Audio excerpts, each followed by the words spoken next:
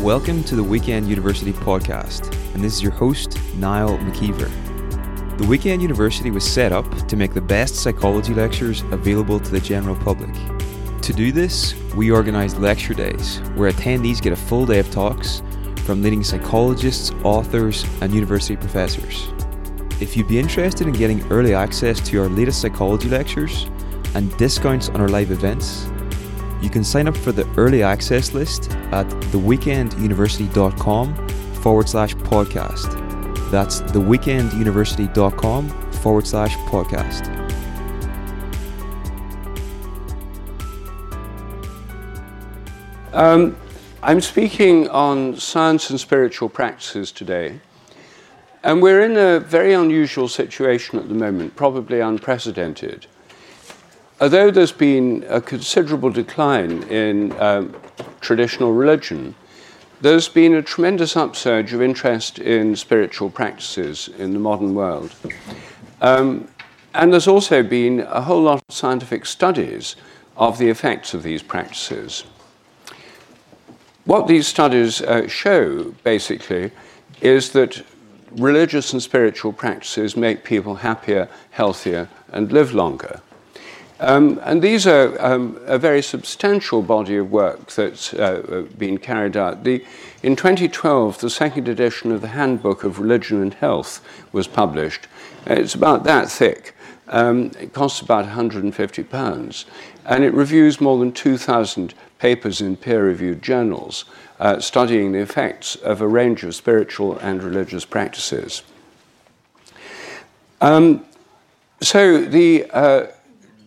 These practices are good for people. People who do them are happier and healthier. Presumably, the converse is also true. Not doing these practices is bad for you. Presumably, it makes you unhappier and unhealthier. And we have a situation today when religious practices were used to be pretty universal. Most people took part in regular religious ceremonies and practices, and those always included spiritual practices. Each religion has its own selection, but singing together, for example, pilgrimage, fasting, there's a whole range of spiritual practices that are just part of a normal religious life. So when people stop being religious, then often all these practices cease. Then, of course, they can easily reclaim practices. There are many people who are spiritual but not religious who take up spiritual practices. But there are many people who stop their normal ancestral religion and don't take up any. And I think that leads to a sense of defect or deficiency. This is the theme of a book by Alain de Botton, who's a popular philosopher, also an atheist. In his book, Religion for Atheists, he points out how many things practicing atheists miss out on. And he then says what we need is atheism 2.0, where we can recover some of these practices that traditional religious people do. One of his ideas is an atheist temple in London. He hasn't built it yet, but he's a very rich man, so he could. But he's already instituted atheist sermons on Sunday mornings in London. And his book is a serious attempt to grapple with this problem of lack of religion and yet accepting the value of spiritual practices. The new generation of militant atheists have actually taken up spiritual practices. Old-style atheists like Richard Dawkins and Daniel Dennett just rejected the whole lot. But the new style, like Sam Harris, one of the so-called new atheists, accept the importance of spiritual practices. And Sam Harris is now giving online meditation courses. There's also, as some of you will know, a non-religious church in England, the Sunday Assembly, where people meet together to sing together and to tell uplifting stories, which again is a response to the need for spiritual practices, which many people feel if they've given up traditional religious ones. So the situation we're in is where these practices are being widely adopted, whether people are religious or not. And that's the context in which I wrote my book. And in it, I discuss 7 different practices: meditation, gratitude, connecting with nature, relating to plants, singing and chanting, rituals, and pilgrimage. And I'm going to be talking about some of those today. I won't have time to talk about them all. I'm going to start with gratitude. The study of gratitude has come about largely through the work of the School of Positive Psychology. As many of you will know, this was a new branch of psychology within the academic world. Starting around 2000, it became established as a kind of official branch of psychology. And positive psychologists try to find out what makes people happy, as opposed to more traditional psychology, which is more about what makes people miserable. The traditional role of psychology has been to study what's wrong with people. I mean, and that's probably because the people who go to see psychotherapists, psychoanalysts, and so on, are people who've got problems. But the positive psychologists were trying to find out what makes people happy, what enhances well-being. One of the preliminary series of studies in the 1980s and 90s was looking at the conditions under which given people are happy. And to do that research, they had volunteers who were equipped with pagers which went off at random times during the day. And they had to write down what they were doing and also how happy they felt on a 1 to 9 scale. And of course, during the day, people's happiness fluctuated, as did the things they were doing.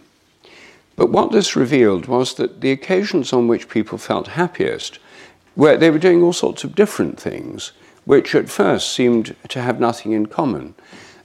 People often reported being happy when they were engaged in their work, when they were having a good conversation, when they were dancing or singing, when they were playing games, and other things too. But what was in common between all these things was they felt that they were in a state of flow. They were part of something greater than themselves.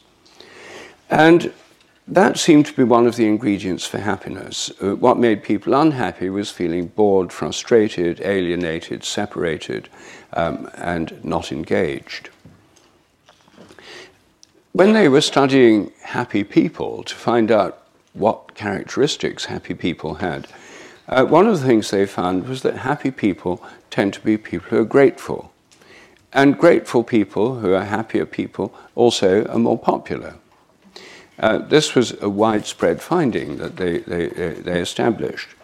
But then the critics said, well, of course these people feel more grateful. They're more grateful because they're happier.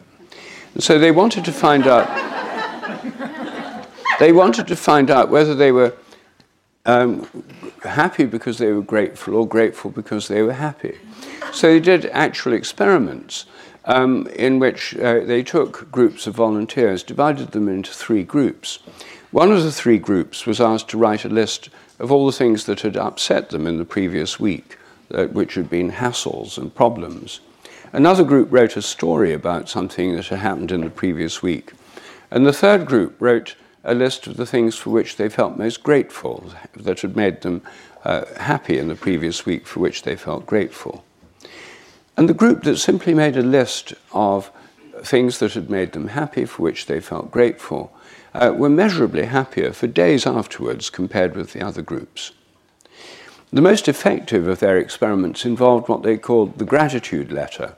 They asked people to write a letter to acknowledge and thank someone who'd helped them in their lives who they hadn't properly thanked or acknowledged before. It could be a teacher, a family member, a friend. So they wrote this letter, and then they went to that person and read it to them. And this had a huge effect. They were measurably happier for 2 months afterwards as a result of doing that. Something as simple and as brief as that had an enormous effect. Well, the idea of counting your blessings and being grateful for what you have is not, of course, a new idea. It's part of all religious traditions. All of them involve thanksgiving of one kind or another. And many religious traditions have traditional ways of giving thanks. But there are now all sorts of ways you can do it. There are self-help books on gratitude, and they suggest a variety of exercises. One of them that works best for men, for example, is to have some beans, dry beans, you put in one pocket. And every time in the day something happens for which you feel grateful, you take out a bean and think about the thing you're grateful for and put it in the other pocket until they've all moved from one pocket to the other, and you put them back the next morning. So you get the idea. And of course, since in America, everything, every new idea is turned into a product. You can now buy expensive gratitude journals to write down what you're grateful for. But of course, to put this into practice, you don't need to buy the self-help book or to buy an expensive gratitude journal. You can just make a list, either writing it down or mentally every day. That's the simplest way to do this practice. And there are other ways in which you can put into practice gratitude. It used to be traditional in most cultures for people to give thanks before meals by saying grace or singing grace. And it still happens in some families, and it happens in traditional institutions, like my college at Cambridge, Clare College. Every evening at 7:30, everyone's in the dining hall, a gong goes, everyone stands up, and the senior fellow reads a long Latin grace. Now, most people probably don't understand the Latin, a lot don't pay much attention, but it does provide a kind of break, a pause, where those who want to give thanks can, and that's a very traditional way of doing it. When the TV series Downton Abbey was going on, someone asked why they were never shown beginning a meal. And the answer was that around the time that film portrayed, around the time of the First World War, when a family sat down to dinner, someone would have said grace. And they couldn't show them starting a meal because that would have involved showing them saying grace. And they didn't want to do that because it might offend atheists. So they couldn't show grace. But the point is they would have done it. And it's a very simple way to bring this back into one's life, to give thanks before a meal. At the moment, in most families, there's a kind of awkward pause before dinner. You know, there's a kind of empty space, and no one quite knows what to do. And in England, usually people say something like, "Oh, do start, it'll get cold."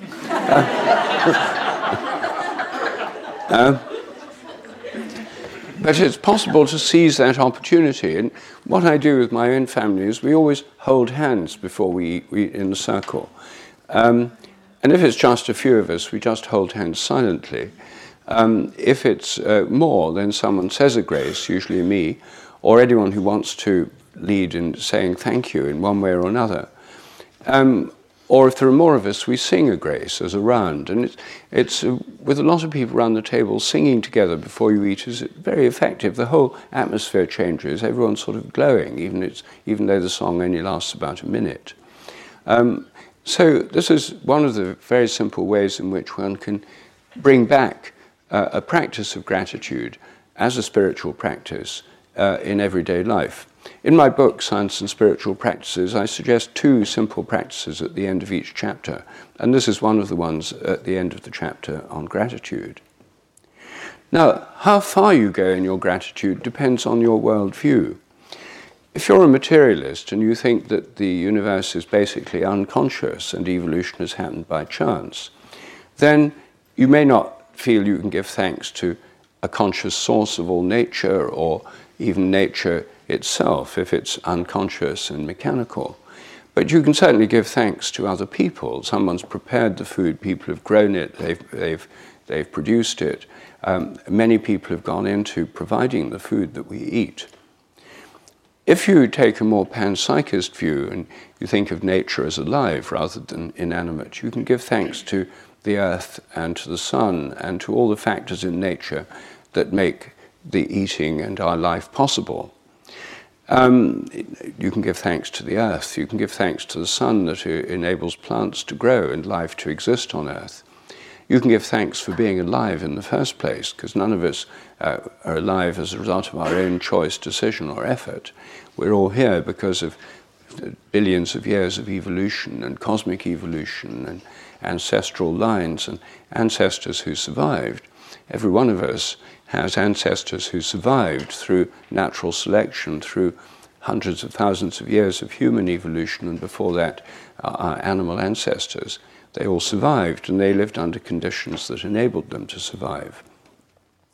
And if you believe that behind the universe there's a source of all things, a conscious source from which all things come, God, or whatever you choose to call the ultimate source of conscious being, then you can give thanks to that too. But it doesn't matter how far you go, there's always something you can give thanks for. And as I say, one's worldview affects how far one might be inclined to go. But there's plenty to do, even if one has the most extreme kind of materialist view, there's still a great deal to be thankful for. So everyone has some reason to be thankful. Well, the second practice I want to mention is meditation. Now, I know that you had a session this morning, those of you who were here this morning, on meditation. So I'm not going to go into that in enormous detail because you've already gone into it in some detail today. All traditions have meditation in one form or another. And we're most familiar today with Hindu and Buddhist forms of meditation. But something very similar was going on in the Christian context from at least the 4th century, when monasticism began. Monks and nuns were living in contemplative communities where they spent a lot of their time in contemplative prayer, which is the Christian name for meditation. It's not, the word meditation was only really introduced in the late 19th century to cover this activity. The traditional view was contemplative prayer, which is often using a repetitive phrase or mantra. And then in the Eastern Orthodox and in the Roman Catholic tradition, many people use repetitive prayers with prayer beads or rosaries, which is again like a kind of mantra type of meditation. In the Sufi tradition in Islam, there are various forms of meditation, including a mantra type of meditation using one of the names of God called a wazifa, which is very similar to Hindu mantras. And Sikhs have meditation and Jains have meditation. It's present in many traditions. There are two main kinds. There's the kind that involves mantras, where you use a phrase or a word or something you repeat silently to yourself or chant out loud. And there's the mindfulness type, which involves observing the breath or sensations in the body, but without a mantra. And many people do, probably about half and half split. Both of them are very common in the modern world. How many people here meditate or have meditated? Oh, well, that's almost everybody. So I don't need to tell you what it feels like, because you already know from your own experience. Well, as you know, there have been many studies on the effects of meditation. The first set of studies in the 1970s by Herbert Benson at Harvard and John Kabat-Zinn in Massachusetts, also in Massachusetts, were looking at the physiological responses, and Herbert Benson concentrated to start with on the relaxation response, the way in which meditation reduces stress. I don't know whether this morning you dealt with the parasympathetic and the sympathetic nervous system aspect of this. No. Well, the Benson was concentrating not so much on the brain, but on the physiological response of the body. As you know, we all have an unconscious body-based nervous system, the autonomic nervous system, which has two sides, the parasympathetic and the sympathetic. The sympathetic nervous system is nothing to do with sympathy, misleadingly enough. It's mostly to do with fear. When you're afraid of something, your sympathetic nervous system is activated, adrenaline goes through your bloodstream, your heart beats faster, your blood pressure goes up. And you're in a state where you're ready to fight or run away, the fight or flight reaction. The opposite is the parasympathetic nervous system, which is about not being afraid. And it's only when that system is activated that you can carry out activities that require a relaxation of the body and lack of fear, making love, for example, eating a meal, even going to the lavatory. You can't do these things if you're hyperactivated with the adrenaline system. If you're being chased across a field by an angry bull, your parasympathetic nervous system is fully activated, and good thing it is, it helps you run faster. But the last thing you think of is making love or sitting down to dinner or going to the lavatory. These things are inhibited by the sympathetic nervous system. Now, it's very necessary for us to have that response. But in the modern world, a lot of people spend their time in a state of chronic anxiety. They're afraid almost all the time. They're worried about things, or they're fearful of things that might go wrong, or anxious. And this activates the chronic activation of the sympathetic nervous system, which is very bad for health because it leads to elevated blood pressure and stress reactions, high stress hormone levels, and so on. And what Herbert Benson found was that when people meditated, basically for those who were suffering from stress and anxiety, it greatly reduced the activity of the sympathetic nervous system and activated the parasympathetic nervous system. That's called the relaxation response. And as a result of that, one of the effects of meditation is feeling more relaxed, being able to sleep better, and being able to be more effective in your life, and that's why many people do it. What? Including for illness. Sorry? Including for illness. Yes. So the parasympathetic nervous system, that's a very important part of it. But it also protects against depression. And as I don't know if you discussed that this morning, but it's now well established that people who meditate regularly are less depressed and less prone to depression than those who don't. And you can now get a prescription for depression on the National Health Service in some parts of Britain. Psychiatrists can actually prescribe a course of meditation for people who have mild or moderate depression, because clinical trials have shown that it works better than antidepressant drugs, and of course has fewer side effects. And from the point of view of the National Health Service, has the additional advantage of being cheaper. It has a protective effect against depression. So meditation has many benefits, and as I do know you talked about this morning, can lead to changes in brain activity. The main one, when you're meditating, is a reduction in the activity of the default mode network, the part of the connection of areas in the brain that are concerned with worries and ruminations. And it can also lead to long-term anatomical changes. Not very surprising, really, if you're doing particular things with your mind and hence with your brain. Particular regions are going to become more active and the connections get better established between them. The brain is much more plastic than people used to think. We're not surprised if people who do weightlifting develop bigger muscles in their arms. And so it's not that surprising if people who meditate develop new connections in their brains or stronger connections between particular regions of the brain.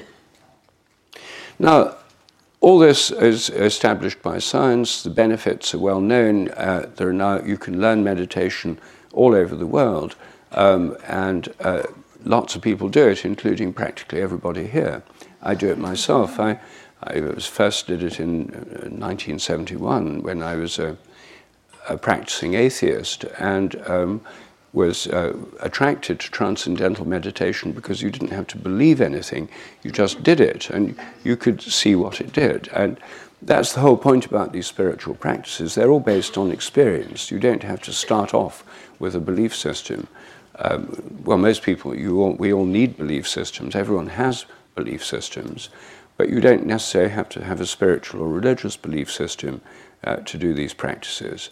They're about experience and through learning through your own experience. But the reason people meditated traditionally was not so they could be more successful in love and business or sleep better, or it wasn't these secular worldly benefits that people were primarily meditating for. They were meditating because they thought it provided a way of connecting with the ultimate source of consciousness. The Hindus explain this most clearly. In one of the main schools of Hindu philosophy, the idea is that everything in the universe depends ultimately on conscious being, the mind of God, Brahman, and that this ultimate consciousness is the source of everything in the universe. And the ultimate source is conscious. That's the whole point. The ultimate being is a conscious being. And the characteristics of Brahman are threefold: Sat, Chit, Ananda. Sat means being, it's conscious being. Chit means consciousness, knowledge. It's to do with names and forms, the contents of consciousness. And Ananda is joy or bliss. And the idea is that the ultimate mind of the universe is complete, not going anywhere, not trying to go anywhere else. And it's utterly blissful. It's in a permanent state of bliss. So the purpose of meditation is to connect our minds with the ultimate mind of the universe. Hindus see all conscious beings as it were, fractal reflections of the divine mind. One of their principal metaphors is of buckets of water, lots of buckets of water, just standing there, and at night reflecting the moon. And in each bucket you see a reflection of the moon. It looks like hundreds or thousands of different moons. But each of those is a reflection of the one moon, which is the source of all these reflections. And in the same way, all our minds are reflections of the ultimate mind and participate in its nature because they're derived from it. So our conscious being is part of the ultimate conscious being. Atman, our individual consciousness, is Brahman. It's linked to it and is part of it. In the Kena Upanishad, it talks about the nature of this ultimate reality. There's a series of verses which get over this point quite clearly. One of them is, not that which is seen by the eyes, but that whereby the eyes can see. Know that alone to be Brahman, the Lord. So it's the ability to see not what's seen. God is not a thing out there that you can study by space probes or scientific observations and quantitative measurements. It's the very ground of consciousness and knowledge itself. Another verse is, not that which is known by the mind, but that whereby the mind can know. Know that alone to be Brahman. Or not that which is heard by the ears, but that whereby the ears can hear. It's the ground of consciousness itself that links us to the ultimate reality. And sometimes teachers of meditation compare the stream of thoughts that goes through our minds when we're meditating to the clouds passing through the sky. And normally you're completely involved in your thoughts, you're involved in your ruminations, you're totally gripped by these fears, anxieties, ruminations, resentments, internal dialogue, and so on. But the meditation, by concentrating on your breathing or sensations in the body, as in mindfulness, or on your mantra, sort of splits your mind and detaches you partially from these thoughts. And then you become aware that your mind is more like the blue sky through which the clouds are passing, the ground of all these thoughts and ideas. And the more you become aware and present in that ground of consciousness, the more you become linked to the ultimate consciousness, to the being on which all consciousness depends. And the more you're linked to that, the more blissful or joyful it is, because the more linked you are to this ultimate source of joy or bliss. So that's the way in which, roughly speaking, and very abbreviated, in which this is understood by many people in India.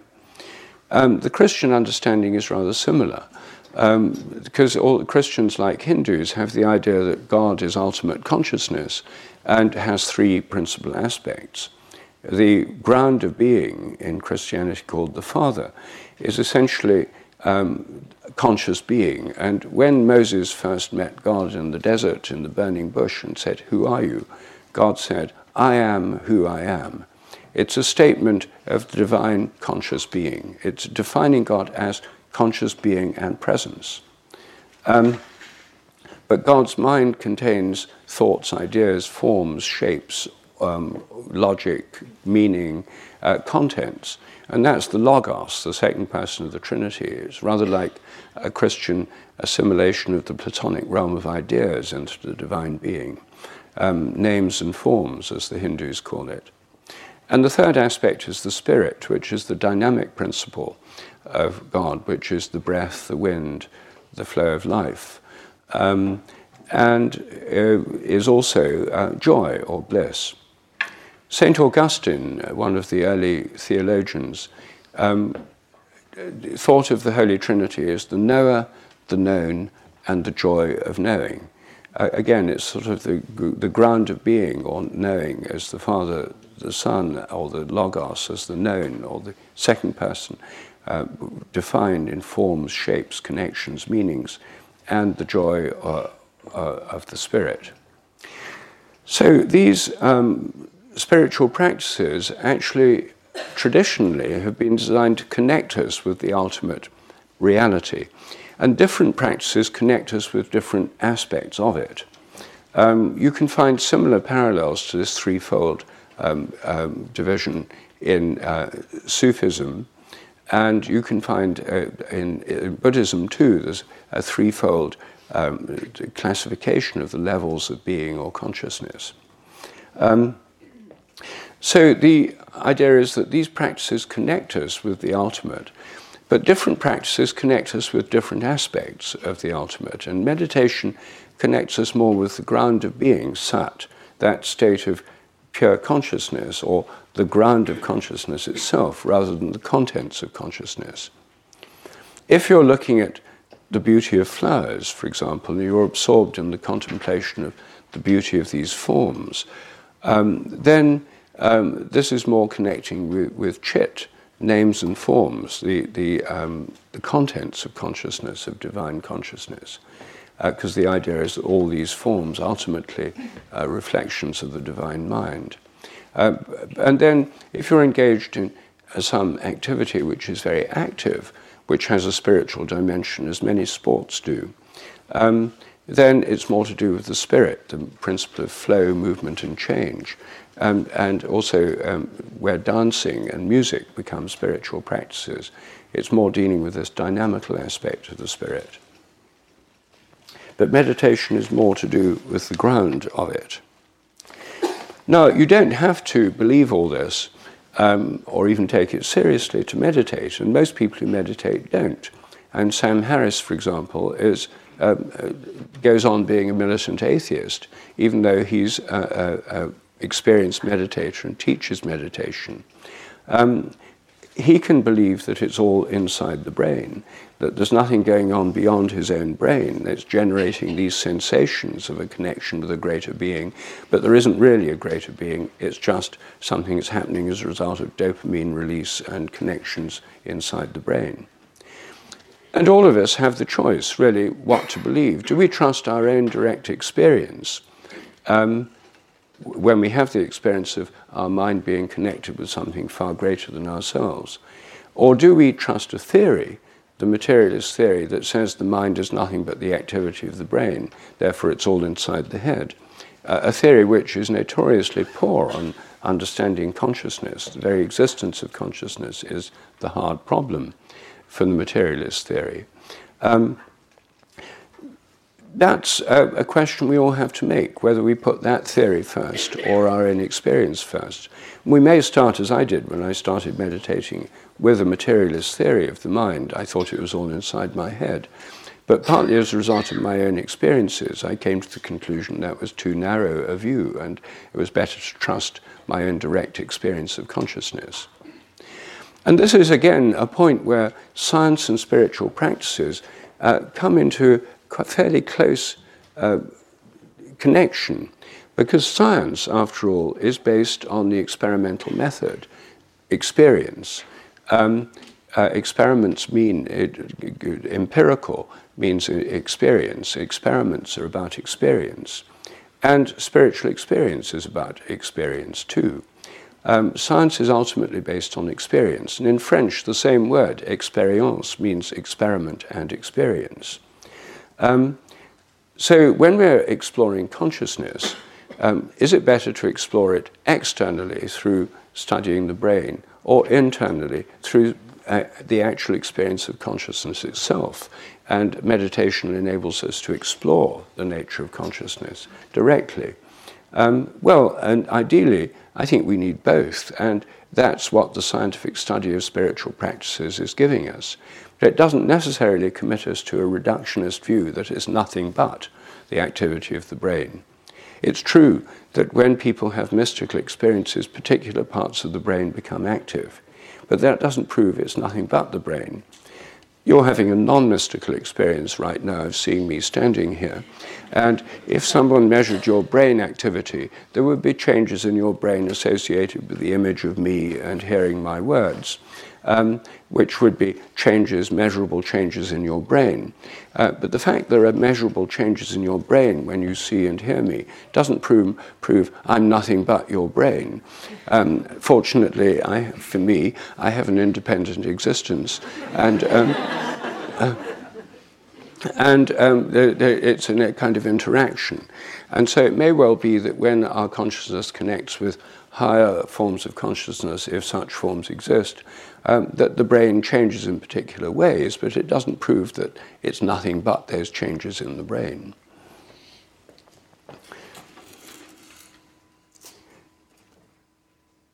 So now I just want to say something about rituals. All traditions have rituals. And I want to focus first, before we have our short break, on rites of passage. All societies have rites of passage, which are when somebody moves from one social role to another. And the most fundamental rites of passage are concerned with birth and death, which are the ultimate passages. One, you become alive, and the other, you stop being alive. Other rites of passage include marriage, where you stop being a single person and become a founder of a new family. And all societies have their ways of celebrating this. And there are many societies have rites of passage for when people pass from adolescence to maturity and become a mature man or woman, adult member of the society. In some Native American tribes, for example, they have vision quests where young men go out into the wilderness fasting, confronting great dangers, and then find a vision for what their role is in society, and then come back and are welcomed into the circle of men and the circle of adults as members of that, and mature members of that society. Many rites of passage involve a theme of death and rebirth, that you die to your old role and you're born again in a new way. And I think that some of them actually involve near-death experiences. They involve trials by ordeal, or pushing people to extreme limits where they basically nearly die. Now, we know more about near-death experiences today than people have ever known before, largely because more people than ever before actually have them. Thanks to the advances of modern medicine, many people who would have died 50 years ago or 100 years ago of heart attacks or medical emergencies now survive.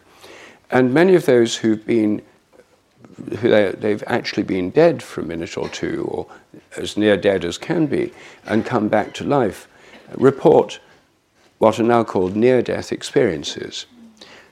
And some of you probably in this room have had them because they're relatively common. I should guess at least 10 or 20 people here have had them.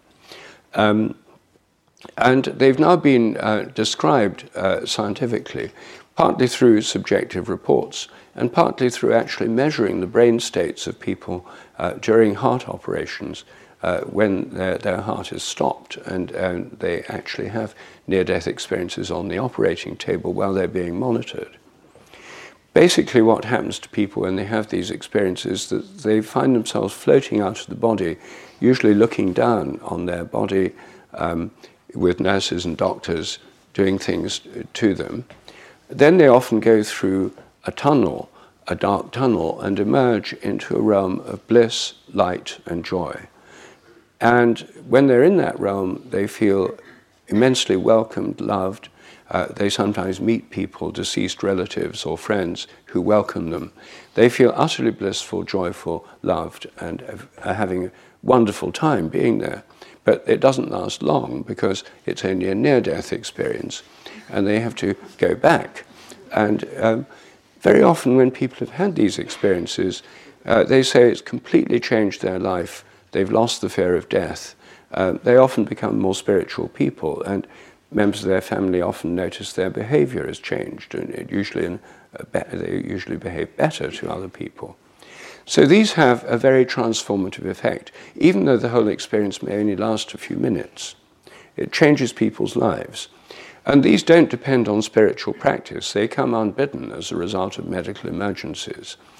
So not all spiritual experiences come as a result of spiritual practices. Some of them happen spontaneously, like spontaneous mystical experiences and near-death experiences. Now, of course, the exact status of near-death experiences is heavily disputed. For people who are committed materialists, then all this has to be a kind of hallucination inside the brain.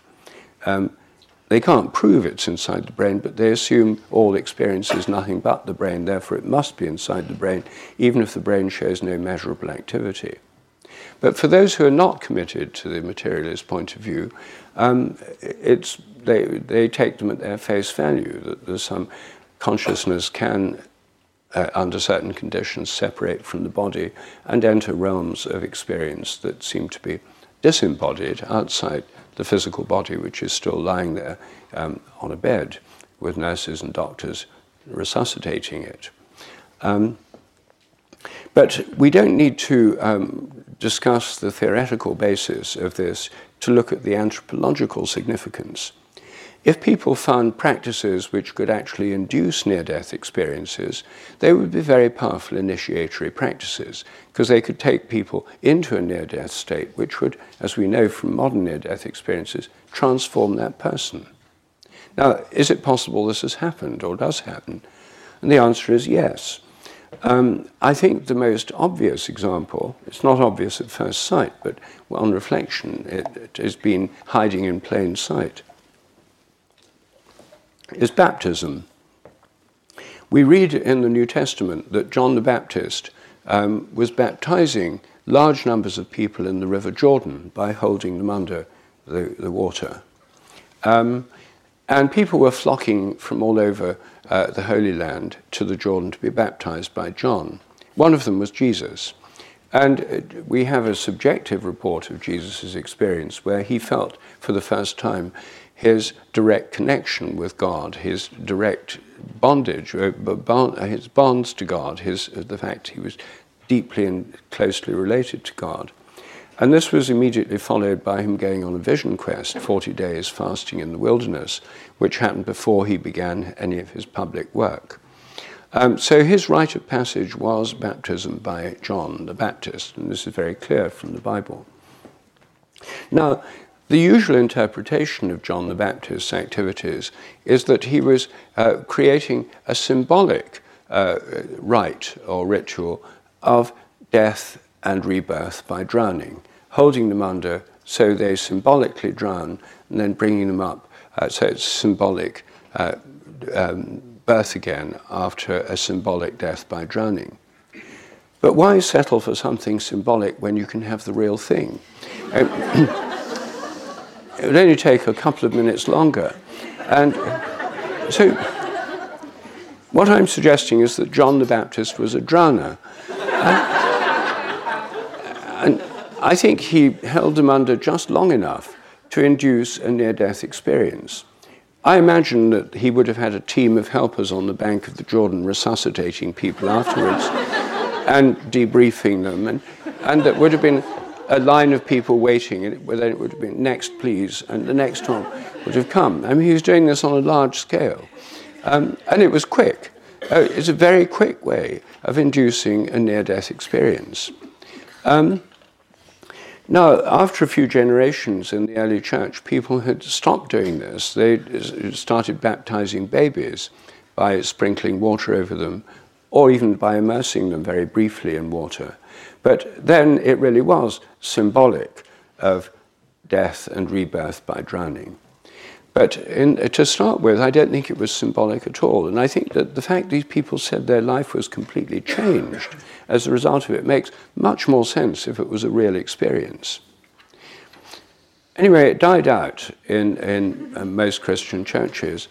But in that intense religious ferment of the Protestant Reformation, some of the reformers read the Bible in English or German or other European languages and realized this was clearly what had been going on then, originally, and it wasn't happening anymore.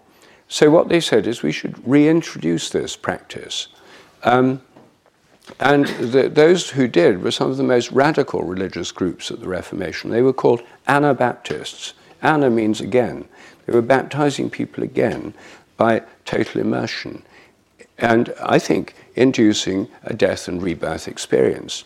Now, of course, they and John the Baptist might have lost a few, and I certainly wouldn't have wanted to be baptized by a novice. I mean, you'd want someone who'd had plenty of experience. But that was before liability litigation. So I think that's what John the Baptist and the Anabaptists might well have been doing. And the Anabaptists, of all the people at the Reformation, were the ones who went round saying they'd died, they'd been born again, and they'd seen the light. Now, that would have been a literal statement of their experience if they'd had near-death experiences through partial drowning. It would have been literally true. And they were filled with a fervor and a sense of illumination and direct connection with God. And of course, that made them very unpopular with Protestants and Catholics, the sort of regular church authorities, because it meant these people were claiming a direct connection with God, and not just doing it through rituals and ceremonies and so on, but through a ritual that actually totally transformed them. And so they were persecuted in Europe. They were mainly in England, Germany, Holland, and Switzerland. And in the 17th century, when the chance arose, most of them went to America, and in subsequent centuries to escape persecution, where they became the ancestors of current Baptists in America, the Southern Baptists, other Baptists, the Mennonite and the Amish churches, who still practice baptism by total immersion, as do English Baptists.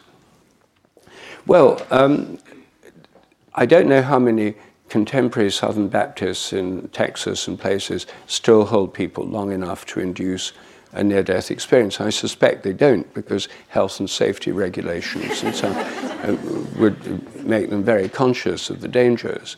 But I think when we look at what happened to the Anabaptists and this sense of dying, being born again and seeing the light, it makes total sense in the light of this ritual.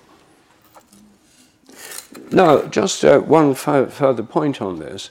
I think the lack of rites of passage today is one reason why so many people enjoy or take psychedelic drugs. So many teenagers take them. I think because they're looking for a kind of rite of passage, and these drugs actually induce near-death types of rites of passage in some cases. DMT, dimethyltryptamine, the most intense of psychedelics, only lasts about 10 minutes, but it gives many people the feeling of dying, traveling out of their body, going through a tunnel into a realm of light, bliss, and joy, and then coming back again. And it's a transformative effect for most people who've done it. LSD often has this effect too. When Stan Grof, a Czech psychiatrist, was studying LSD in the 1960s in Prague and later in America before it became illegal, he studied 2,500 people who'd taken it. He found it was relatively common for people to have an experience where they found themselves extremely uncomfortable, constricted, being crushed or trapped, and then escaped by going through a tunnel and emerged into the light where it was blissful and joyful and everything was completely different. Again, it was like a near-death experience. I have to say I had one myself when I first took LSD in 1970. It was more or less as Stan Grof describes. It had a huge effect on me. And It's very strong. so, no, we'll come to questions later. Anyway, this was something that for me was very significant. And I think that for many people who take these drugs, it does have this rite of passage effect. In fact, one of the things that's changing the consciousness of our whole culture is psychedelics. And Michael Pollan's recent book, How to Change Your Mind, The New Science of Psychedelics, has made this more or less mainstream. Now, of course, it's still illegal here in England, and lots of people take psychedelics under very bad conditions when they may induce psychosis, they're not supported by experienced people, they're doing them in highly unsuitable circumstances. So the indiscriminate use of psychedelics is definitely not a good thing. But there are now psychedelic churches where you can actually take them as part of a ceremony, and of course shamanic psychedelic ceremonies. In Brazil, the Santo Daime Church is a church which uses ayahuasca, which is a psychedelic brew from the Amazon, as a kind of communion. And members of this church actually take this together in a special kind of communion service. And so they're a result of Catholic missionaries going to the areas of the Amazon where traditional shamanic cultures took ayahuasca as a psychedelic healing compound mixture. And so we've now got this hybrid religion, which is spreading rapidly in Europe. There are hundreds of underground psychedelic churches now in London and elsewhere in Britain and Europe, where people are doing these ceremonies. It's sometimes called a reverse missionary movement.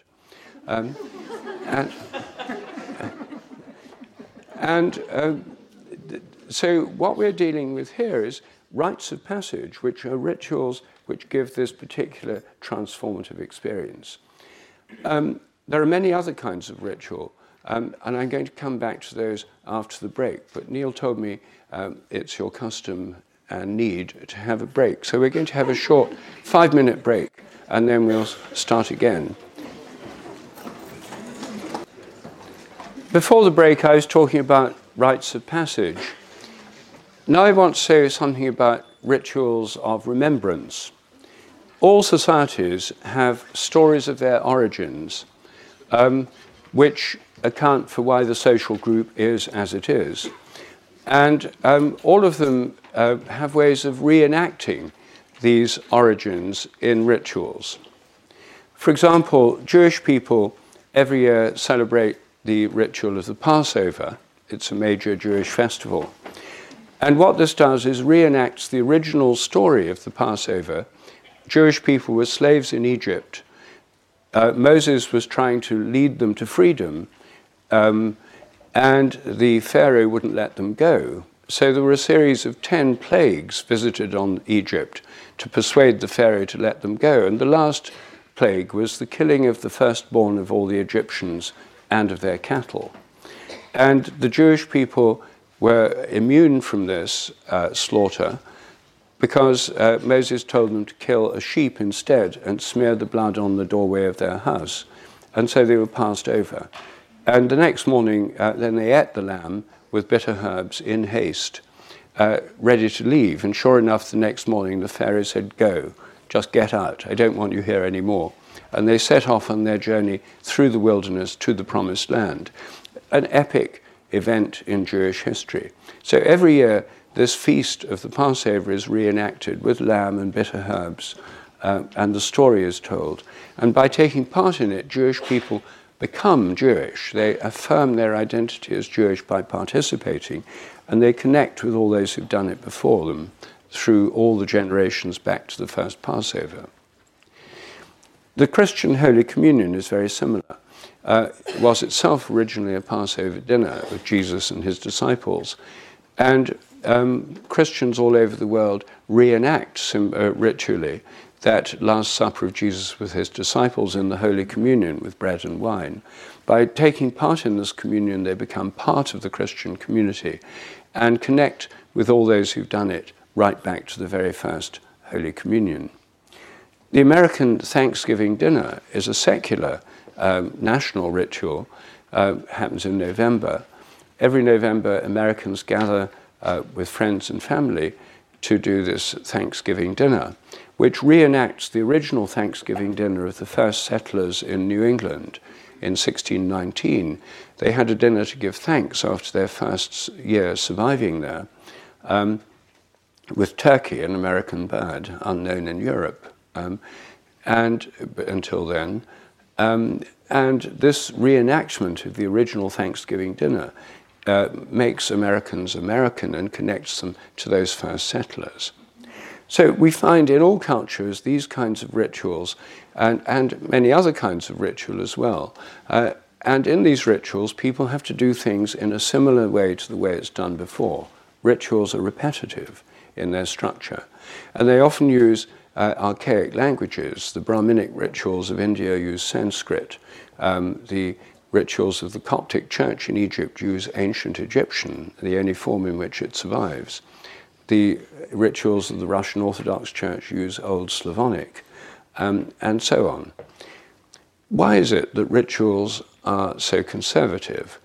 And why is it that people think that by doing things in such a similar way as the way it's been done before, that they'll reconnect across time with all those who've done it before them? They'll be connected to those who are in the present who are doing it, but also those who've done it in the past.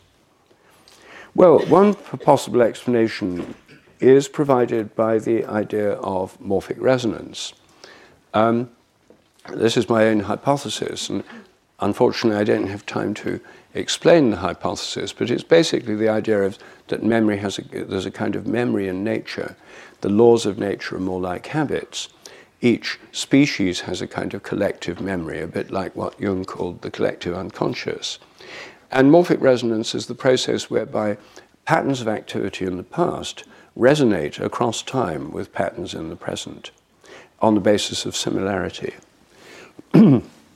Now, what rituals do is create the very conditions for morphic resonance by doing things in a similar way as possible to the way they've been done before. They create the conditions whereby present participants will enter into a kind of resonance with all those who've done them before. They will, in fact, be connected to those who've done them before. There will, in fact, be a presence of the past through taking part in this ritual, which is exactly what people think they're doing in rituals. So I think this gives a new interpretation of these rituals and makes much more sense of them than they might otherwise seem to make. They're certainly very powerful to take part in effective rituals, and that's why all cultures have them, and if they've lost them, they usually reinvent them, because they're very important for our sense of belonging and connection. Finally, I want to say a few words about pilgrimage. All our ancestors were hunter-gatherers. I mean, all of us in this room had hunter-gatherer ancestors. Settled agriculture didn't begin in Northern Europe till about 5,000 years ago, and nowhere in the world did it begin until about 10,000 years ago. And before that, people lived by hunting and gathering. And hunter-gatherers had to move around. They couldn't just sit in one place and wait for animals to come to them and fruit to drop into their laps. They moved around the landscape, and when they, in a cycle, an annual cycle, and each place, significant place on the way they told the story, or sang the story, as in the American Aboriginal songlines. So moving and going to sacred places was part of our deep heritage. When people settled down, they still continued to go to holy places. For example, in England, when agriculture first began, people built great ceremonial centres like Stonehenge. They were not temples in the middle of a city. People were scattered all over the countryside. But people converged on these holy places for the main festivals, at the solstices, for example. Then they went home again. And this became a kind of pilgrimage to a holy place. All religions have pilgrimage. Muslims go to Mecca and to the other holy places like the Dome of the Rock in Jerusalem. Buddhists go to the birthplace of the Buddha and the place he was enlightened. Hindus go to Mount Kailash in Tibet, to the source of the Ganges, to the holy city of Varanasi. Oh, well, it says no input, and it's quite true, but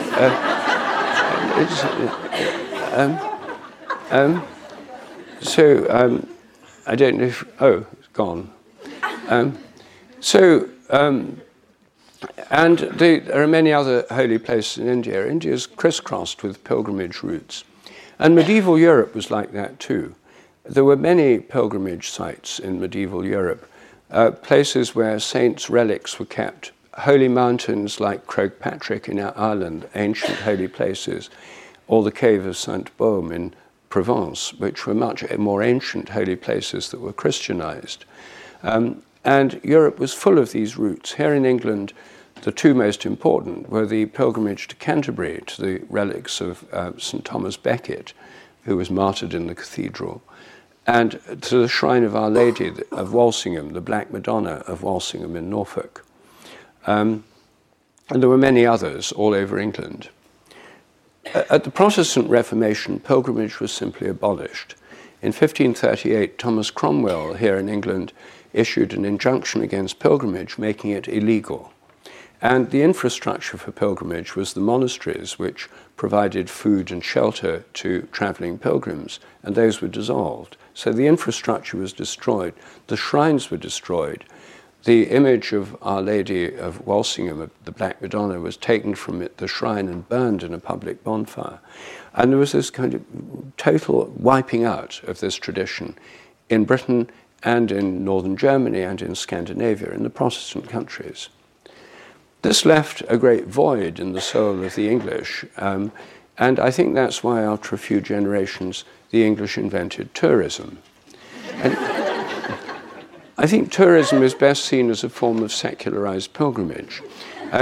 Tourists still go to the great holy places, the ancient temples of Egypt, the temples of India, the great cathedrals of Europe. But when they get there, they can't say a prayer or make an offering because they have to pretend they're modern Enlightenment type educated people who've risen above all this kind of superstition. So they have to pretend they're primarily there because of an interest in art history. So guides spring up to fill their minds with facts: when the building was built, by which king, how many tons of stone it contains, etc., etc.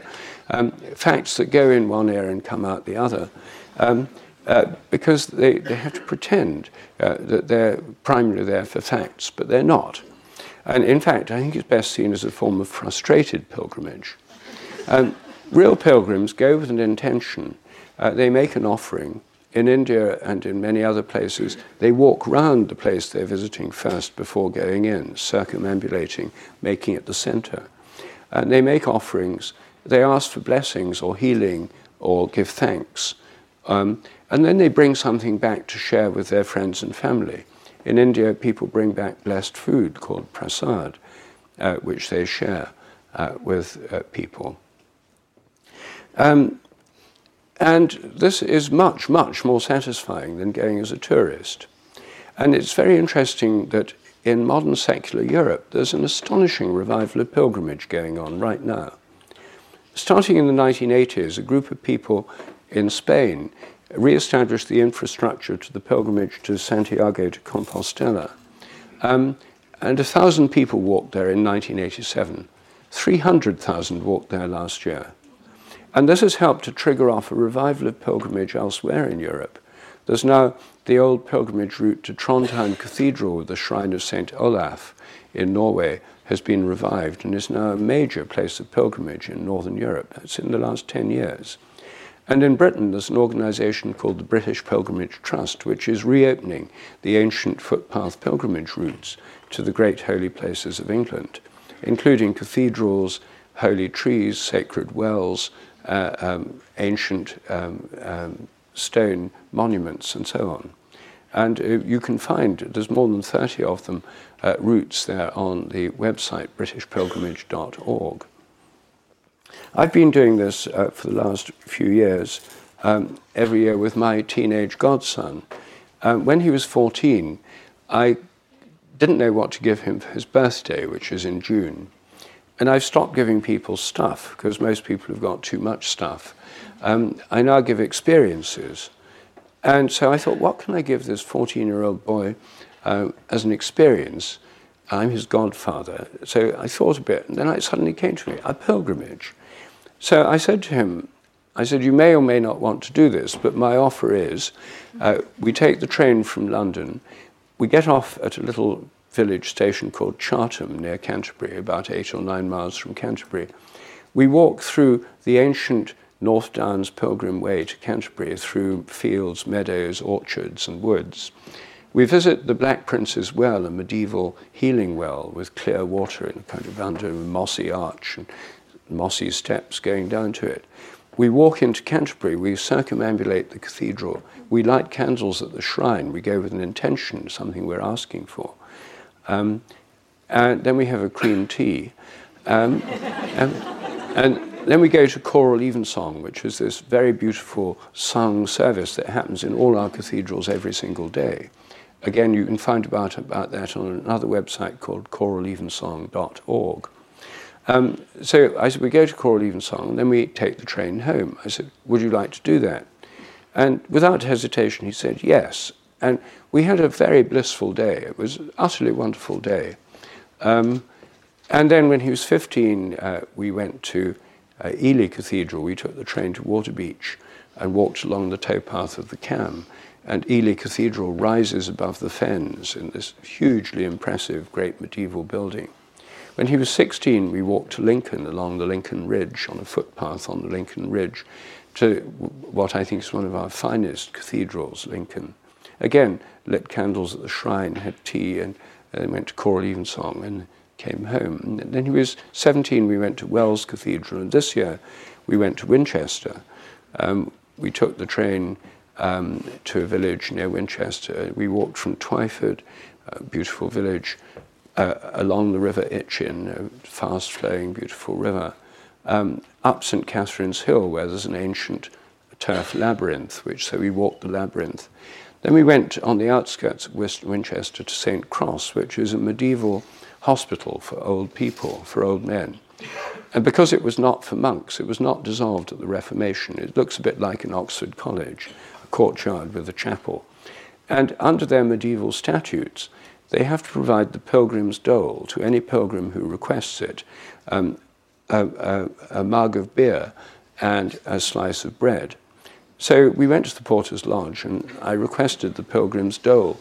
I said, we're pilgrims, we're on our way to Winchester Cathedral. And the porter said, all right, she said, you've asked for it, you'll get it. She said, but you have to ask, and I'm glad you've asked. And she brought us the beer and the bread. And then she looked at my godson and she said, is he over 18? And I said, well, actually, yes, he was 18 last week. That's why we're doing this pilgrimage. It's for his birthday. And so I said, okay, well, you can have it then, she said, and she gave it to him. She said, but it won't be so much fun now it's legal, she said. Anyway, we had a blissful day this year, and since there are something like 45 cathedrals in England, this is a formula that can go on and on.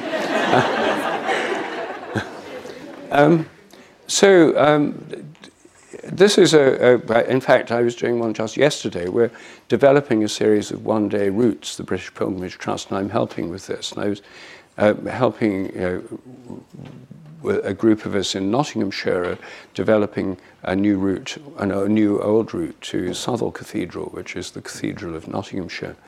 I had I just got off the train to come here. I got mud, I'm afraid, on my from the pilgrimage, but it's a wonderful practice, and it's something you can do with friends or families or on your own, or you can do it in a group. The British Pilgrimage Trust arranges groups doing it. And one of the slogans of the British Pilgrimage Trust for groups doing pilgrimages is, bring your own beliefs. So it's not about, you've got to sign up to a belief system first. Many people who go to Santiago are not practicing Christians. Some are even atheists, but it's an expression of a spiritual quest which anyone can take part in. So this is another spiritual practice which is open to everybody, and I strongly recommend it if any of you feel inclined and to do this. You can do either long ones. There's an 18-day route to Canterbury from Winchester, or there's these one-day pilgrimages, 5 or 6 miles, or if you do the whole day, 7 or 8 miles, to cathedrals or other holy places here in Britain. Well, that's a summary of some of the spiritual practices I discuss in my book. And it gives you a flavor. There are only 7 spiritual practices in this book. I'm writing a second book, a sequel with another 7. I'm not going to go on beyond that. 14's enough as examples. But there are many other spiritual practices too. And these are all practical things you can actually do. And they're all things which have measurable effects, which can be studied scientifically. So there's no conflict here between science and spiritual practice. In fact, I think that they mutually reinforce each other, because the scientific studies illuminate these practices and also show us statistically what benefits they can have. And the practices themselves can be helped through the science. I mean, you could meditate more effectively if you know more about the science behind it. And particularly in spiritual practices associated with psychedelic drugs, they're extremely science-dependent, especially the ones that depend on modern synthetic drugs as opposed to herbal brews. So I think we're entering an era where science and spiritual practices can be seen as complementary rather than in any sense contradictory. And personally, I find that very helpful, because I myself do all the spiritual practices I discuss in this book. I'm also a practicing scientist and spend most of my time in research. And I personally don't experience a conflict between them at all. And I think that they illuminate a way forwards for many of us who've grown up in a very secular society, an unprecedentedly secular society, in fact, but not one that is spiritually inert at all. There's a kind of ferment of spirituality going on at the moment, and I think we're actually on the threshold of a new phase of spiritual evolution. Thank you.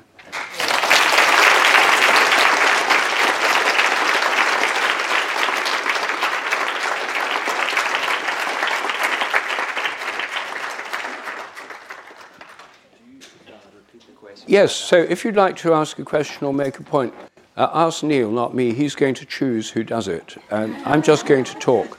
He's going to have the hard decisions. Yes. Hello, everybody.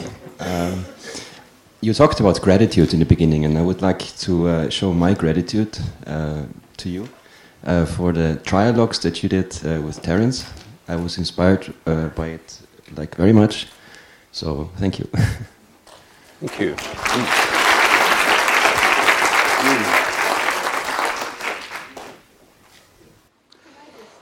Yeah, well, thank you. Those were, for those who haven't seen them, I did a long series of trialogues with 2 very good friends, Terence McKenna, who was an explorer of psychedelic use of psychedelic shamanism, and Ralph Abraham, who is a chaos mathematician from the University of California in Santa Cruz. Terence sadly died in the year 2000. Ralph's still alive, and we still meet on a regular basis. But these were some of the most exciting conversations I've ever had. And we used to spend several days together every year just talking. The first 10 years, we just talked. The next 10 years before Terence died, various friends said, oh, you must record these. And so they were recorded. And there's about 30 of these online on my website. And there are 3 or 4 on YouTube that were also filmed. But our aim in those conversations was to go where, without a particular agenda, just seeing where it would lead. And because they were both such exciting people to talk to, they were immensely stimulating. And it's wonderful that people can still listen to them now, years later, and they trigger off conversations for many other people too, which is, I'm sure, what Terence would have been really pleased to know if he was still with us. I'm just a very quick continuation of what he said, because throughout your talk, and you've just brought up an enormous sense for me of wanting to dance. So I just wanted to thank you.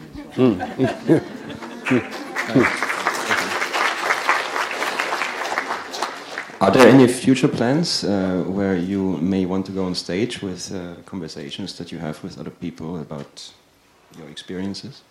Pardon? Any? Do you have any plans to do like public conversations with the people that Well, I do actually already. I have a series of podcasts with Mark Vernon, who's a very good friend. We've done over 30. Then we're meeting next week to do the next couple. I've done this whole series with Matthew Fox, who some of you may know of, and again, those are on my website, and several with Mark Andrus, who's the Anglican Bishop of California at Grace Cathedral, who's a great friend of mine. And those conversations are particularly helpful because he's very open to the idea of, using cathedrals in a new and more adventurous way, and we're discussing all sorts of ways in which this could happen, since they are places which are designed to induce experiences that take you beyond yourself. Hello, thank you for bringing so much erudition to the science and spirituality conversation. I had a question around awareness and whether you think it's possible to be aware without having an object of awareness. And 2, from a spiritual perspective, isn't worshipping of any sort of entity like Brahman or God or whatever, just simply worshipping of awareness? Thank you. Yes. Well, I think that some people in a state of meditation, most of the time when I meditate, there's a constant stream of thoughts, and I go back to my mantra. But there are periods when the thoughts stop, and even the mantra stops, and then there's just this sense of being in a state of awareness. And in my case, it doesn't happen very often, but when it does, it's a wonderful experience. And I think many people achieve that state of being through meditation. Some people have spontaneous mystical experiences. I mean, I've had quite a few myself, which just come on unbidden. And again, there's this sense of this conscious presence, that one's in some vastly greater consciousness than one's own. And again, there's this sense that it's conscious. This ultimate ground of being is essentially conscious. So I think that again is an experience, and I think actually all religions start from that experience of conscious presence. And the Buddha didn't become enlightened through doing a PhD at SOAS. He became enlightened through spending years meditating, learning from yogis and sitting under trees and meditating. Jesus didn't have his sense of being part of the divine nature through studying at a rabbinical seminary. I mean, it came to him through this near-death experience at baptism and through other prayer and meditation and other mystical experiences. So I think that all religions start from this sense of connection with a greater form of consciousness than our own. But we're not always in that state of illuminated awareness. And I think many of the religious and spiritual practices are about connecting to it, worshipping or paying homage to or praying to a state of consciousness which is there all the time and in all of us, but which we're normally separated from by our mundane concerns. So yes, I think the ultimate reality is awareness or consciousness, and indeed that's what all traditions tell us.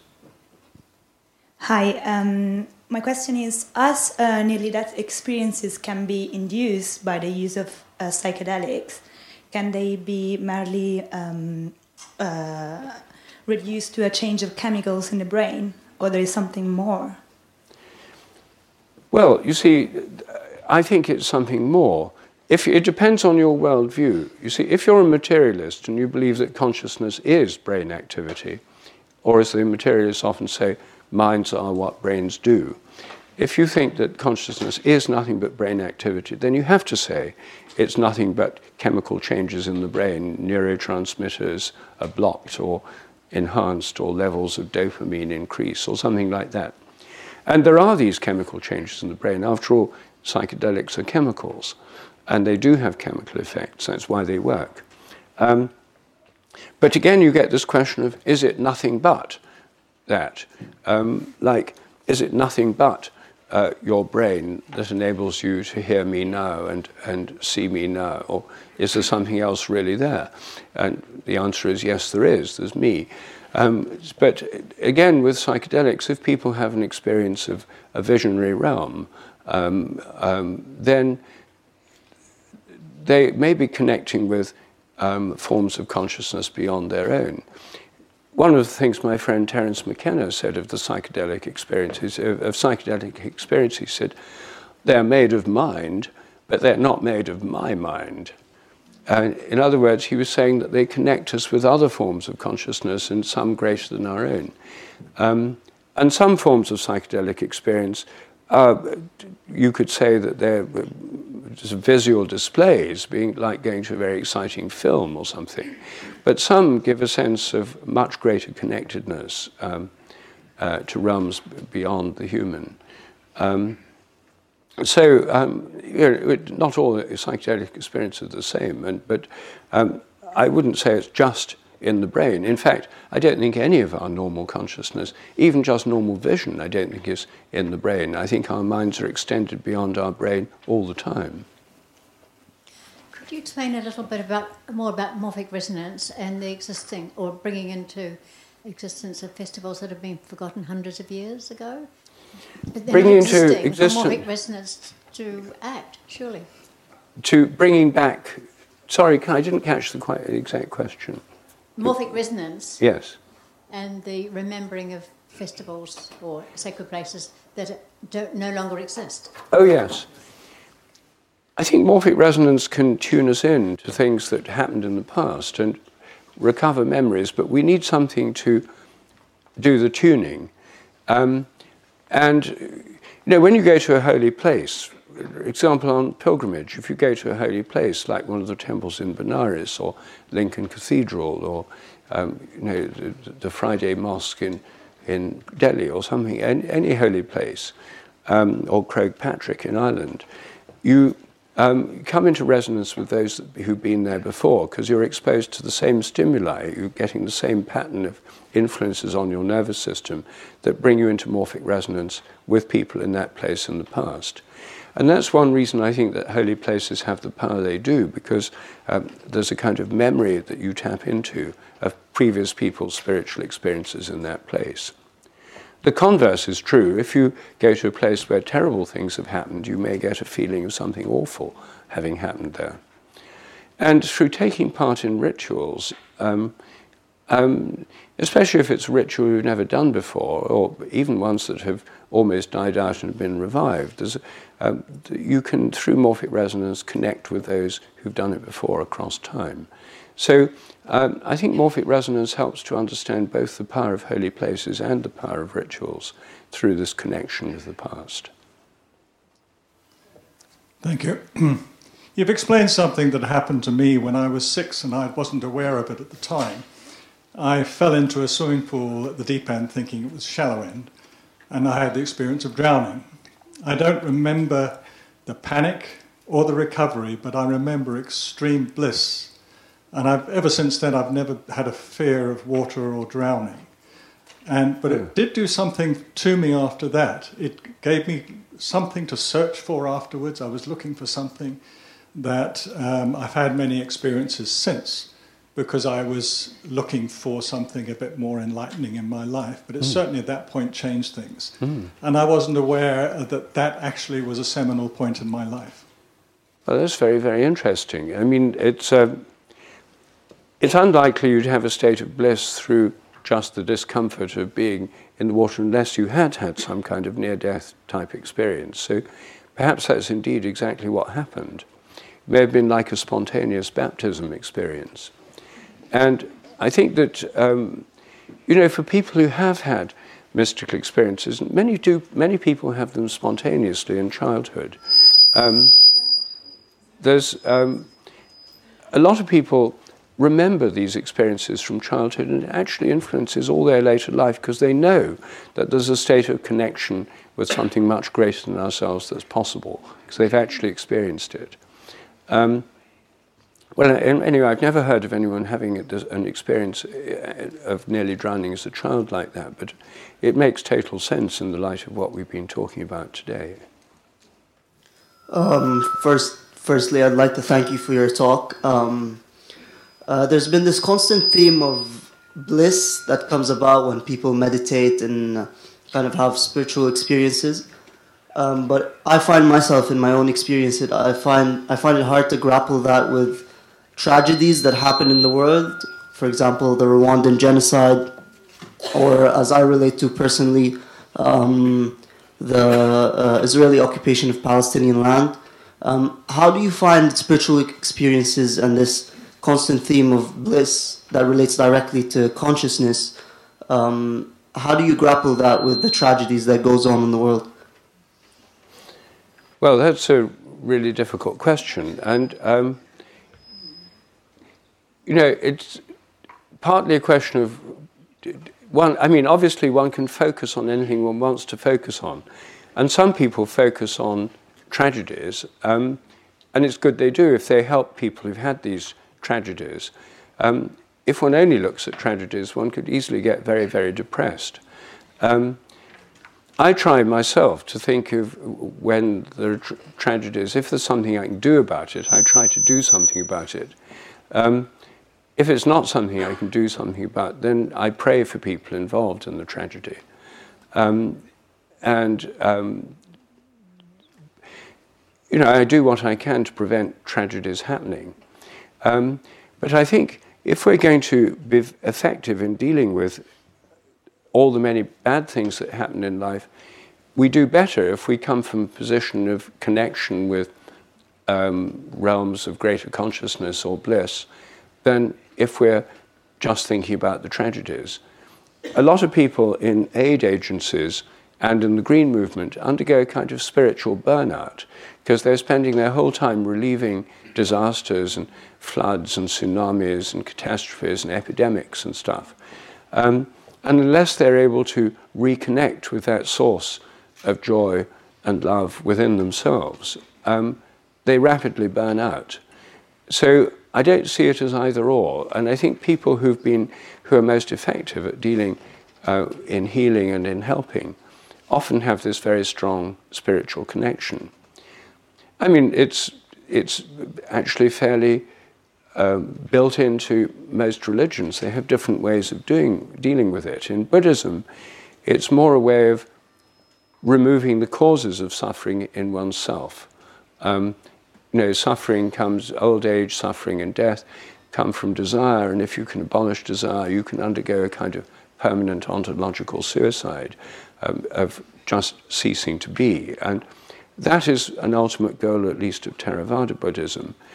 The Tibetan type, the idea is you reach the level of bodhisattva, you come back and to help all sentient beings. So your enlightenment is actually to help others.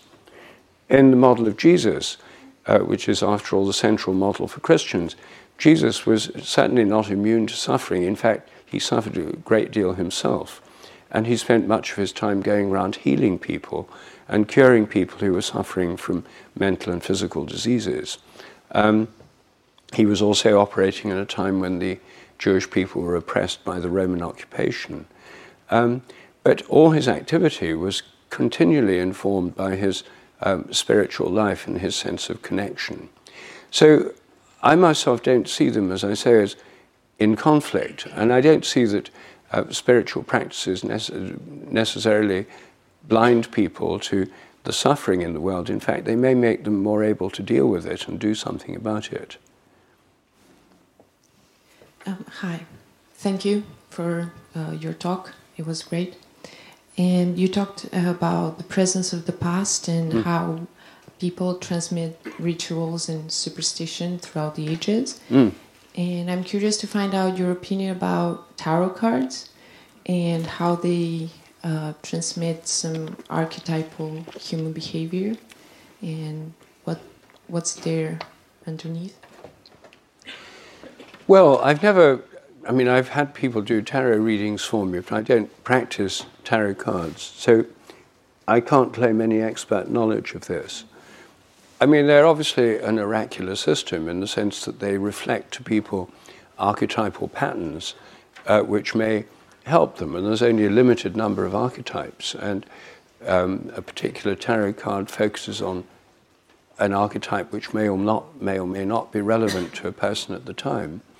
But they can often help people because they do give a connection to this kind of archetypal realm of experience and wisdom.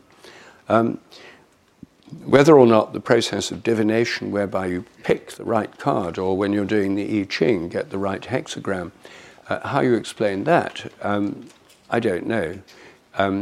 So I haven't spent much time on it, as I say. But I do feel that anything that tunes into archetypal patterns or situations is going to help us, because it's going to help us see things in a bigger context than our own personal distress or concern. I mean, all these spiritual practices are really about connecting us with something greater than ourselves.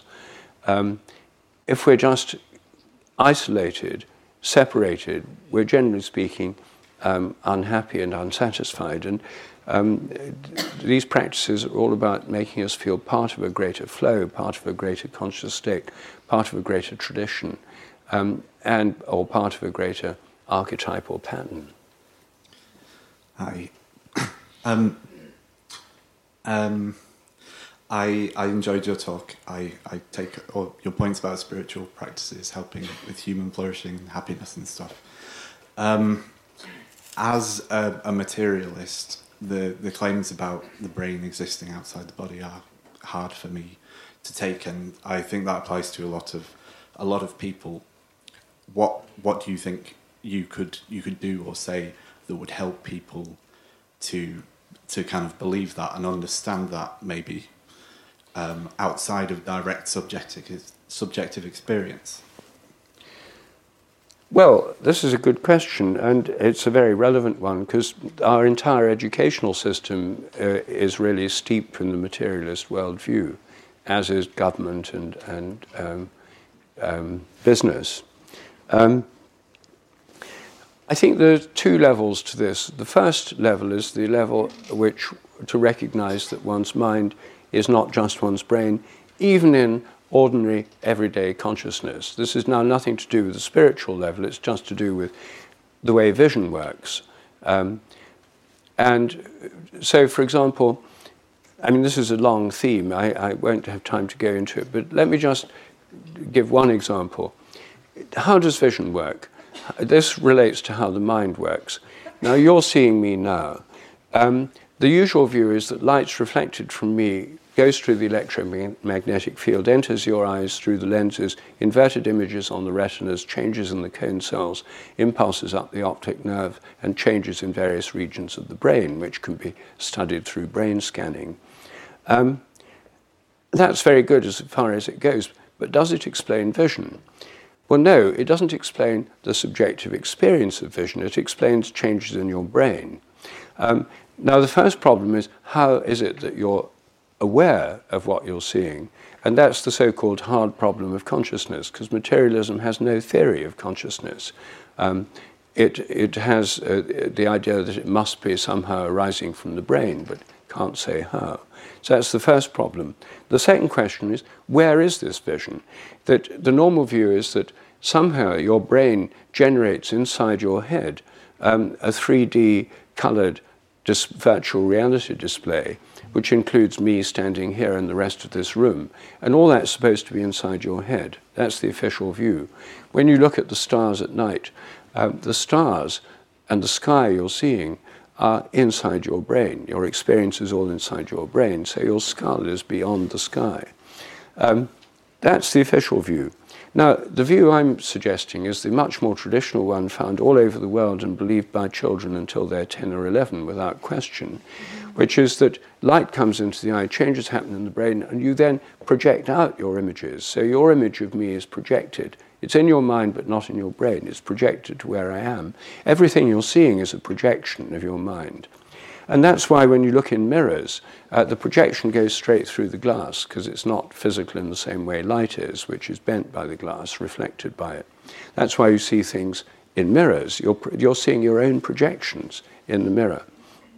Now, if this is just a philosophical point, then you might say it's just one of many views. It's not scientific. But because I'm a scientist, I try to find ways of testing this. So in this case, if something is projected out from your eyes, a field of vision, let's call it, I call it a morphic field, a perceptual field, which is a kind of a morphic field. Doesn't matter what you call it. My image of you is projected to where you are. So my mind, in a sense, is reaching out to touch you. Now, if you got your back to me and you didn't know I was here, could my projection onto you, the reaching out of my mind, touching you, affect you in such a way you could feel I was looking at you? And as soon as you ask that question, you realize the sense of being stared at from behind is very common. Over 95% of people, including children, have had it all over the world. Why? Why does this happen?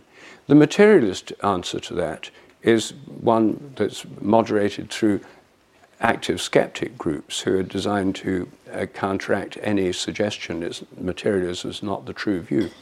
The materialist answer is that's just a superstition. It doesn't really happen. Or if it does, it's because you turn around all the time and you see someone behind you, you remember it, but you forget all the times you're wrong.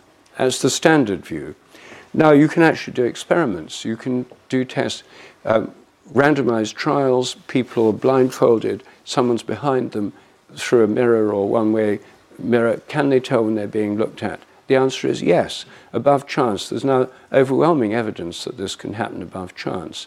And even when people are watched through closed-circuit television, there are physiological responses when they're being watched, unconscious physiological responses, the activation of the sympathetic nervous system when someone's watching them. Animals have this too. They can tell when they're being stared at by someone who's hidden. And I think it's evolved through predator-prey relations. It's a basic animal sense, the feeling of being stared at. But because it doesn't fit the materialist view that it's all inside the brain, this is not mentioned in psychology courses. It's completely airbrushed out of normal university discussions.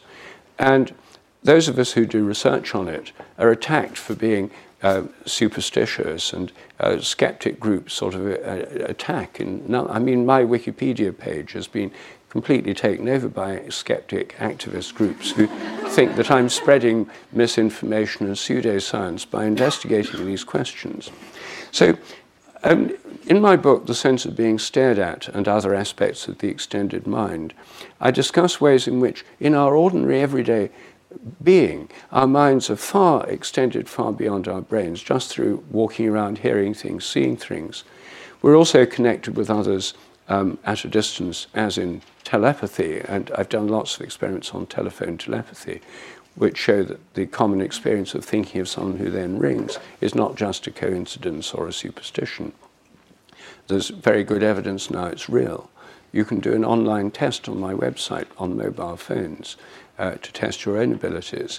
So I think that these kinds of phenomena show our minds are normally rooted in our brains but extend far beyond them. Just like the field of a magnet is rooted in the magnet and extends beyond it, and the field of your mobile phone is rooted in the phone and extends invisibly beyond it, or the gravitational field of the Earth is rooted in the Earth but extends beyond it. So our minds are rooted in our brains but extend beyond them. So that's the first step, that our minds are extended even in ordinary everyday consciousness. And that takes you way beyond standard materialism. and is still completely scientific. And the idea of fields, invisible fields, is the basis of the whole of modern science. It's not as if that's some woo-woo idea. Then when it comes to conscious experience, the experience of contact with a greater form of consciousness, then I think we just have to let experience guide us. You can call it subjective, but actually all experience is subjective. All science is subjective. I mean, if there were no people around, there'd just be dead textbooks and journals in libraries with no one to understand them. Science is about ideas, hypotheses, understanding, connection. It depends on human minds. Take away the minds, there'd be no science. So I think that when it comes to the spiritual experiences of connection with a consciousness greater than our own, then if we have these experiences, we just have to say, which is more scientific, to trust experience, which science is meant to be about, or to trust a theory, which actually isn't very good at explaining these kinds of experiences. And so then I think it becomes a personal choice, a decision. And I think that it's possible to be, you see, a lot of people feel if they abandon materialism, they abandon science and reason. I take the opposite view. I think that sticking to materialism involves denying a whole range of phenomena, like the sense of being stared at, telepathy, spiritual experiences, which are actually much more correctly included within the realm of science and reason on the grounds they exist, and the evidence for them is plain to see. So I think that my whole book, The Science Delusion, is an argument against the 10 dogmas of materialism. And in America it's called Science Set Free, because what I'm saying is we don't abandon science by abandoning materialism, we liberate science. And I think it will become more scientific and much more fun when we move beyond the materialist worldview. That's all we've got time for today. Let's give Rupert a huge round of applause.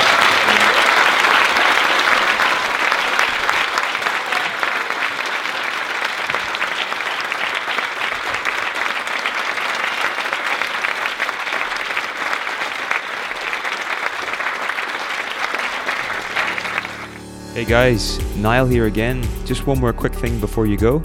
If you're interested in getting early access to our latest psychology lectures and discounts on our live events, don't forget to go to theweekenduniversity.com/podcast and enter your email to sign up.